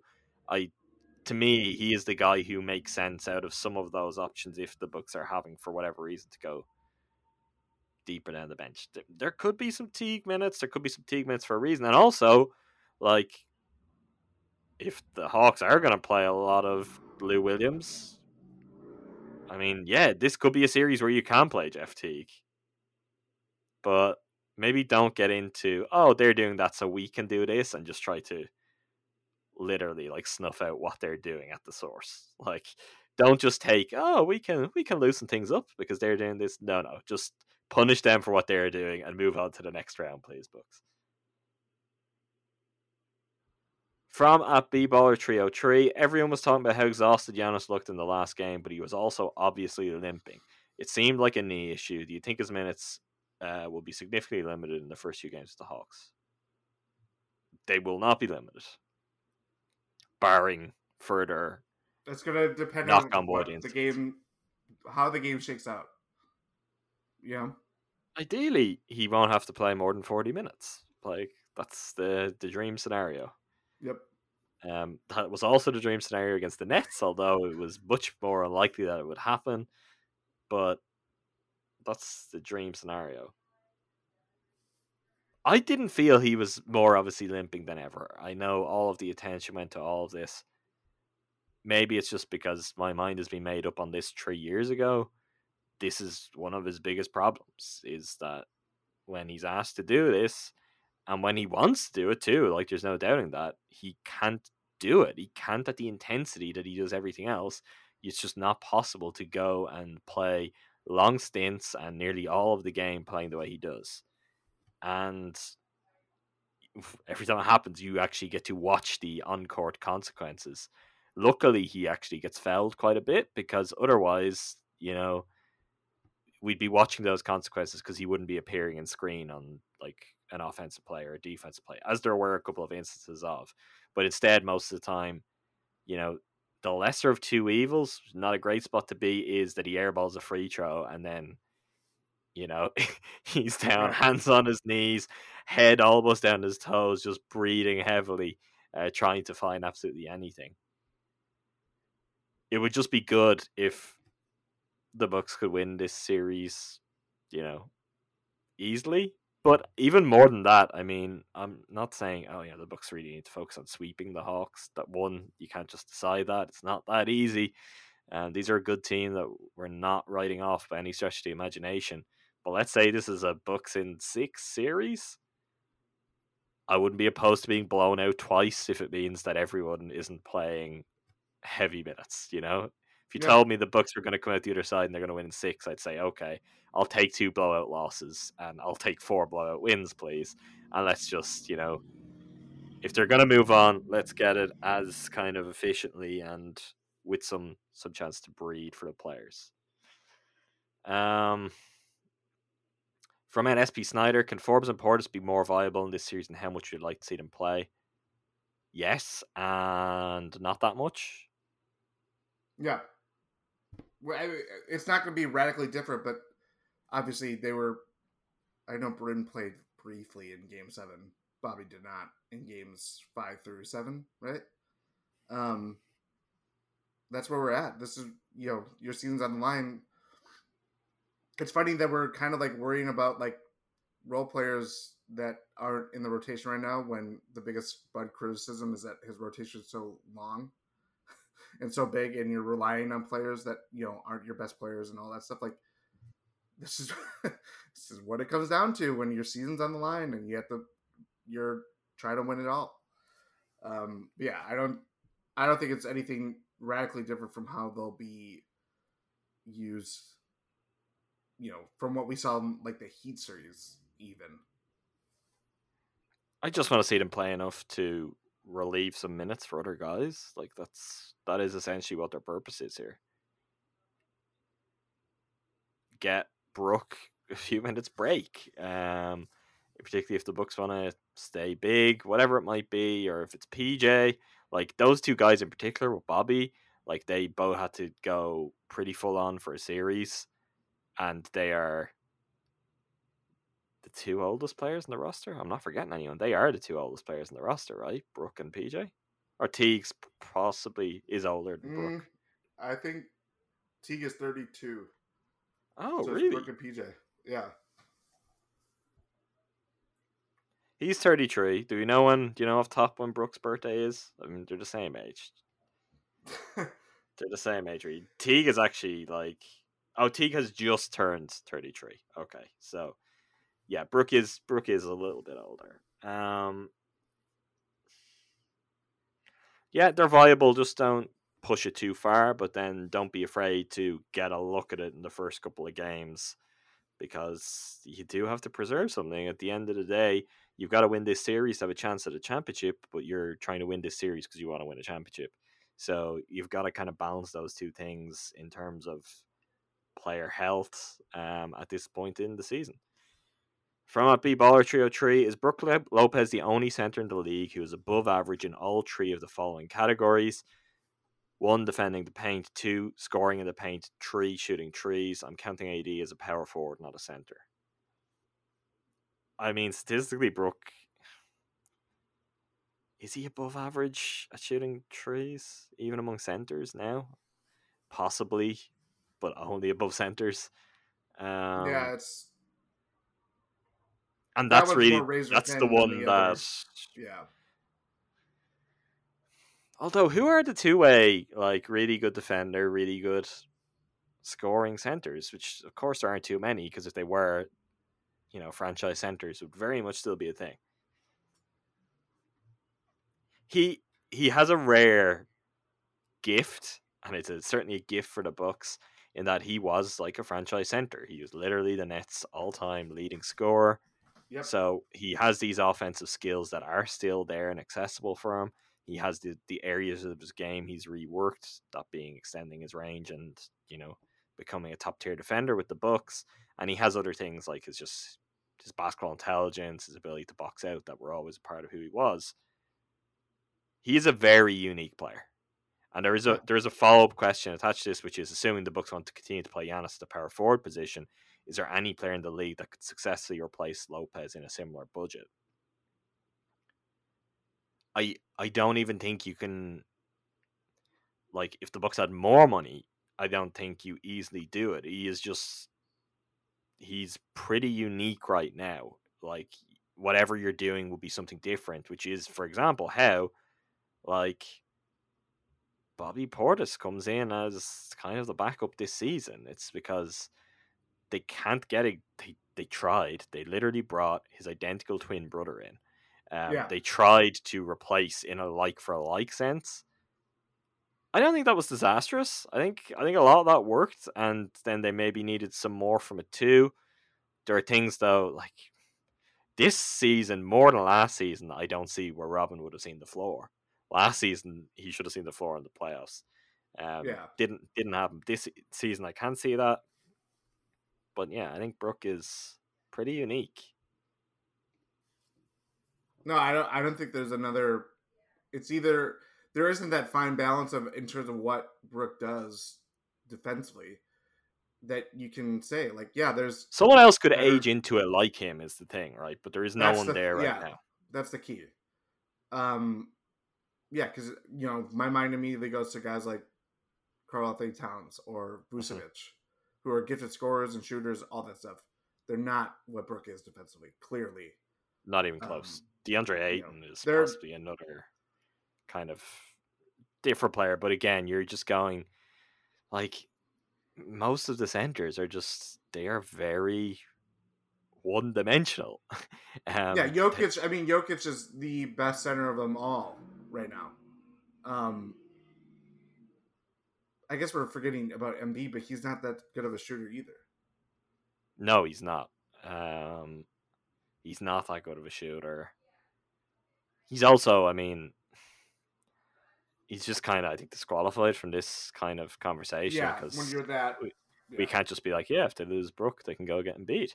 But like even the interesting with Jokic is like, is Jokic now one of the better big men defenders? Like, has that actually happened? It kind of feels like it has. I think he's going to age out in a way of like defensively, yeah. I think it speaks to just the style of centers that are coming true, and not even like we've moved past just being floor spacing big, but there is an offensive focus that is clearly more heavily weighted for big men coming into the league, or at least the ones who make it to the league is probably the better way of putting that. Not a lot of love for like old favorites of mine like Nanu Anuaku. Should have been the next big thing. Underhand free throws, great passing, great defense. I'm still heard about it, Jordan, years later. Maybe most people listening are like, who is he talking about? But not me. I'm still thinking about anyone. That was the Thon draft. Like, if we had a do-over, is anyone going to stop me? Is anyone going to stop me? I don't know. From more Cowbell 520. Can the Bucks shoot as poorly from 3 this series and expect to beat the Hawks? What will the Hawks' number one defensive key be to winning? I think the answer to the first question is yes. Yeah. The Hawks' number one defensive key to winning. Find a way to stop something? Which sounds kind of flippant and almost... I think it's Giannis related. Maybe, but I like that can be tankless anyway, and that could just be something you fail if you don't have the right personnel. Most teams do all season long. Like it's not like that's not the focus, and most teams will fail. You need very specific players who can do something to stop him. Not everyone has that. I think the key for them will be though you've got to stop one of the 3 to get yourself a chance. Should it be Drew? Drew on low confidence? Make sure that doesn't change. Make sure his confidence doesn't get up offensively to then potentially even further fuel his defense. Like, I'm not saying that will be enough for the Hawks to win the series, but if Drew has the series that he could have and that he hasn't had so far, this is over. Like, this is over. This is not going to be a contest. Yeah. If Giannis, Chris, and Drew all hit something close to top gear, like this is a complete another mismatch. Now, that is most likely not going to happen, which is part and parcel of how playoff basketball works. But if you're the Hawks, I think he's the one that right now you got to be looking at, and you're like, he doesn't have it. He's probably the easiest for us to target and make sure that doesn't change. I think they have a real problem with Chris, though. Yeah, absolutely. Like someone like Kevin Huerter, whose Undeniable. game, like Chris is just gonna pick Kevin Huerter apart, I think. From a big avocado, why would we give Trey anyone to hide on? PJ could use some rest. We're only halfway home. Will Bud be creative? The matchups favor us if he finds them. Worried he might be overconfident and rigid with the game plan. Bud is not going to be overconfident. Like, this is like, I know this is going to be a radical idea that a lot of people disagree with. Bud is not a complete, like, drooling idiot. He's not, like, looking at this and being like, you know, we're there now. We're in, just telling the players, right, here's what we need to do against the Suns. That is not how this is going to be. I honestly, I do understand where the question's coming from, but I don't like thinking we're only halfway home and like PJ could use some rest. It's the conference finals. This is not the time to rest anyone. This is where we got into the territory of this against the Raptors. We're looking at Warriors. Durant was hurt at that time. Like, yeah, I mean, like, similar circumstances are unfolding where we are looking ahead, and do not do that. Well, I also look just in a very pragmatic sense. Think of it. What could we live with from now for this Bucks season? I would be very disappointed, but let's say the Bucks get to the finals, they lose to the Suns. And part of the reason they lose is they just look like they're exhausted, you know? The weight of the run, the weight of the season, the weight of multiple seasons of trying to do this, wear them down, they fall short at the final hurdle. I'd be disappointed, but I could live with it. I don't know if I would be able to cope with them falling to the Hawks because they just didn't lock in or they were looking ahead or whatever it might be. It's like, if you have to spend all your energy to get through this series to get to the finals, you spend all your energy because you've got to get to the finals. If you don't get to the finals, it doesn't matter. Like, it literally doesn't matter. Why save energy for finals you may not get to? Get to the finals and then you're there. And whether you win or lose, like, that trophy is there. It's within arm's reach. It's, you know, it's what the franchise has been waiting 47 years to just get a look at, to be that close. Get to the finals. Get to the finals. This is the chance. It's there for them, but you've got to get there. And if you've got to use everything to get there, use everything. And at least you're there. At least you're going to have that chance. We can have a pre-finals. Imagine if that happens, Jordan. It sounds, you know, I'm breaking out in a smile because it sounds absurd. In the years we've been doing this podcast, even though the Bucks have been good for quite some time now, like, if we could get to that point, that is great. The Bucks have got to get there. So, first and foremost, everything you've got, whether it's the last thing you've got, goes into this series. And I don't have any concerns about that. And part of the reason I have concerns about that is, like, the player in the question. PJ could use some rest. Nobody on this team is going to be less interested in rest than PJ Tucker. Yeah. Because he, is, like, right at the end of his calf strain this year. He's also right at the end of his career. Like, he has been desperately trying for this kind of moment and been falling short when he's got close-ish to this moment for years. Now it's there. Now there's a clear sight of it. This could be it. Like, who knows? This could be PJ Tucker's, you know, he could retire at the end of the season. Particularly if things went a certain way, he might just be like, yeah, cool, I'm retiring. But, like, that's an example of someone who, you know, hopefully he'll have 40, 50 years of long, happy, and peaceful rest and retirement. Mm-hmm.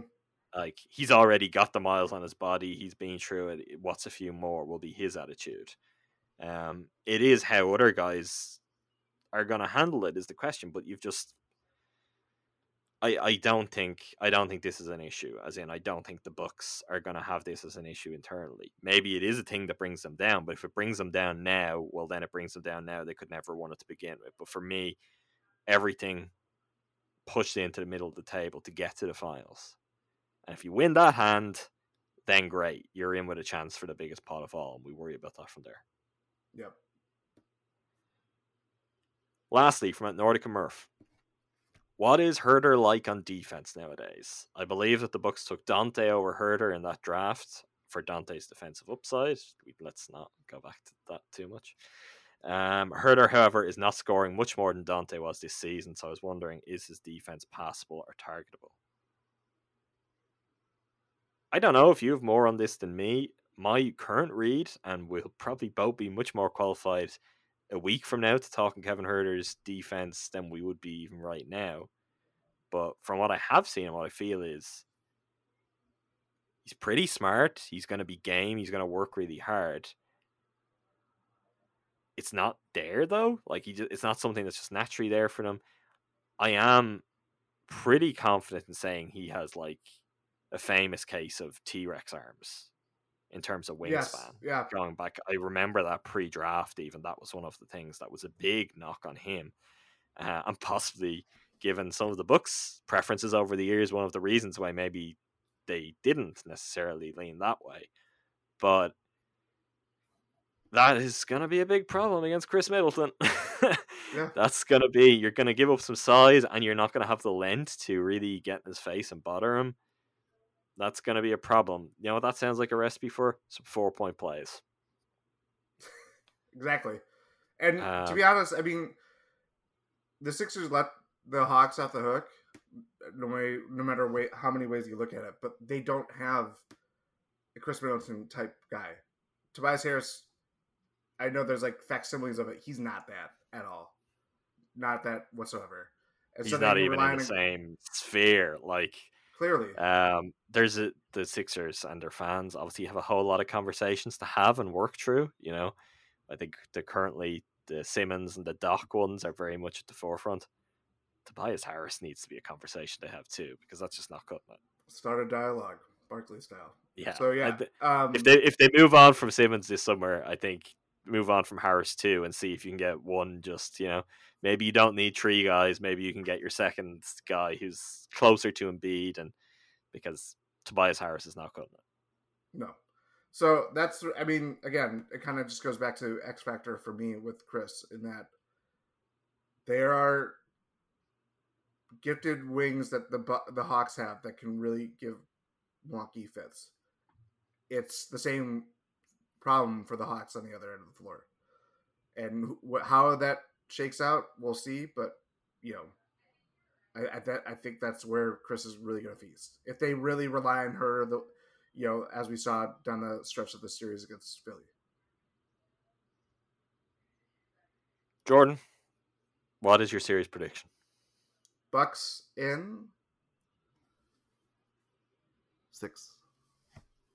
So this is going to be the win in 6 series this time. It has to. Come on. We got to come. Got to hit the jackpot sooner or later. Bucks in 5 for me. Ooh. Bucks in 5. Bucks in 5. I'm confident. I'm very confident. Like I think we've done. I hope we've done a pretty good job of laying through it there. Like I think there's every reason to feel very confident, and that the Bucks, you know, the Bucks could roll through this series. They sweep the Hawks. They could sweep the Hawks. I don't think they will. The Hawks do have something there, and it's going to be down to the Bucks as much as it is the Hawks of just how much that's allowed to kind of take hold and how much of a series this becomes. If the Bucks can do what they've done so far, which is win their home games, though, I think if you win the first 2 games in this series, I can't see this going 6. Can't see it getting close to 6. It may be doing well to get back to Milwaukee if that happens. But there's always a chance that the Hawks could go and win game 1 or win game 2 or both. And then we are right back in, you know, existential doom and despair, you know, where we call home. So there's all the ranges of possibilities are still on the table. But I think Bucks fans have reason to feel confident without being cocky about it, without looking ahead. This could change in the next week. It probably will. It's just the nature of playoffs. I've no bad will towards the Hawks, which is nice. I've no anything. I respect and appreciate that it's a cool story that they've got here this year with this team. They're a franchise that there's, you know, long running, good, strong relationship. Bonds are, you know, undoubtedly there between the two teams, even fan bases. There's no reason for anything. This is not playing the Heat or the Celtics or the Raptors or the Nets or you know, there isn't the baggage that there is, and that in its own right is nice, because this could just be a basketball series. Imagine that if we could just like make it a basketball series. Bucks in 5 though. All right, Jordan, have you got anything else? I think that covers it. Okay, remember to send Jordan all of your congratulations and thank yous at Jordan Tresky on Twitter for his long, successful tenure at Behind the Buck Pass. You can find us on Twitter at WinIn6, that's numerical value 6 podcast. That's where you'll find all of our episodes drop. It's where you can get us for any questions or queries or comments, and also where if you want to join like the 25 plus people who sent in mailbag questions for our next mailbag, that's where the call will go out when we do that next. That's where you can get your questions. Of course, we can only be found on the wonderful Eurostep Podcast Network, the home of WinIn6 podcast, the home of Eurostep, the home of Eurostep by WinIn6, or most of the time, depending on if Jordan is working and I'm awake, game to game, crossover episodes throughout the playoffs. I am setting aside game 1 to be awake for, so I will be around for that for sure. But yeah, whether Jordan and I are there, which one of us will probably be for most of it, or not, Ty and Rowan there's going to be some combination of the four of us. If you're listening to this, you likely already know, but game to game, all of your post-game coverage will be here on this very podcast feed, wherever you get your podcasts. And if there's anyone who, you know, you're listening somewhere, you listen to us on our old feed, maybe the Eurostep Podcast Network isn't available on your preferred podcast platform of choice, there's still a chance for you to get in touch. So you can get us on Twitter or email us at WinIn6podcast. That's numerical value 6 at gmail.com. If you need to get the podcast anywhere that it currently isn't. So that's pretty much it. It's conference finals time. It's very exciting, and hopefully this time will be different. This time folks might just deliver. Until the next time, thanks again to all of you for listening. Thank you, Jordan. Thank you.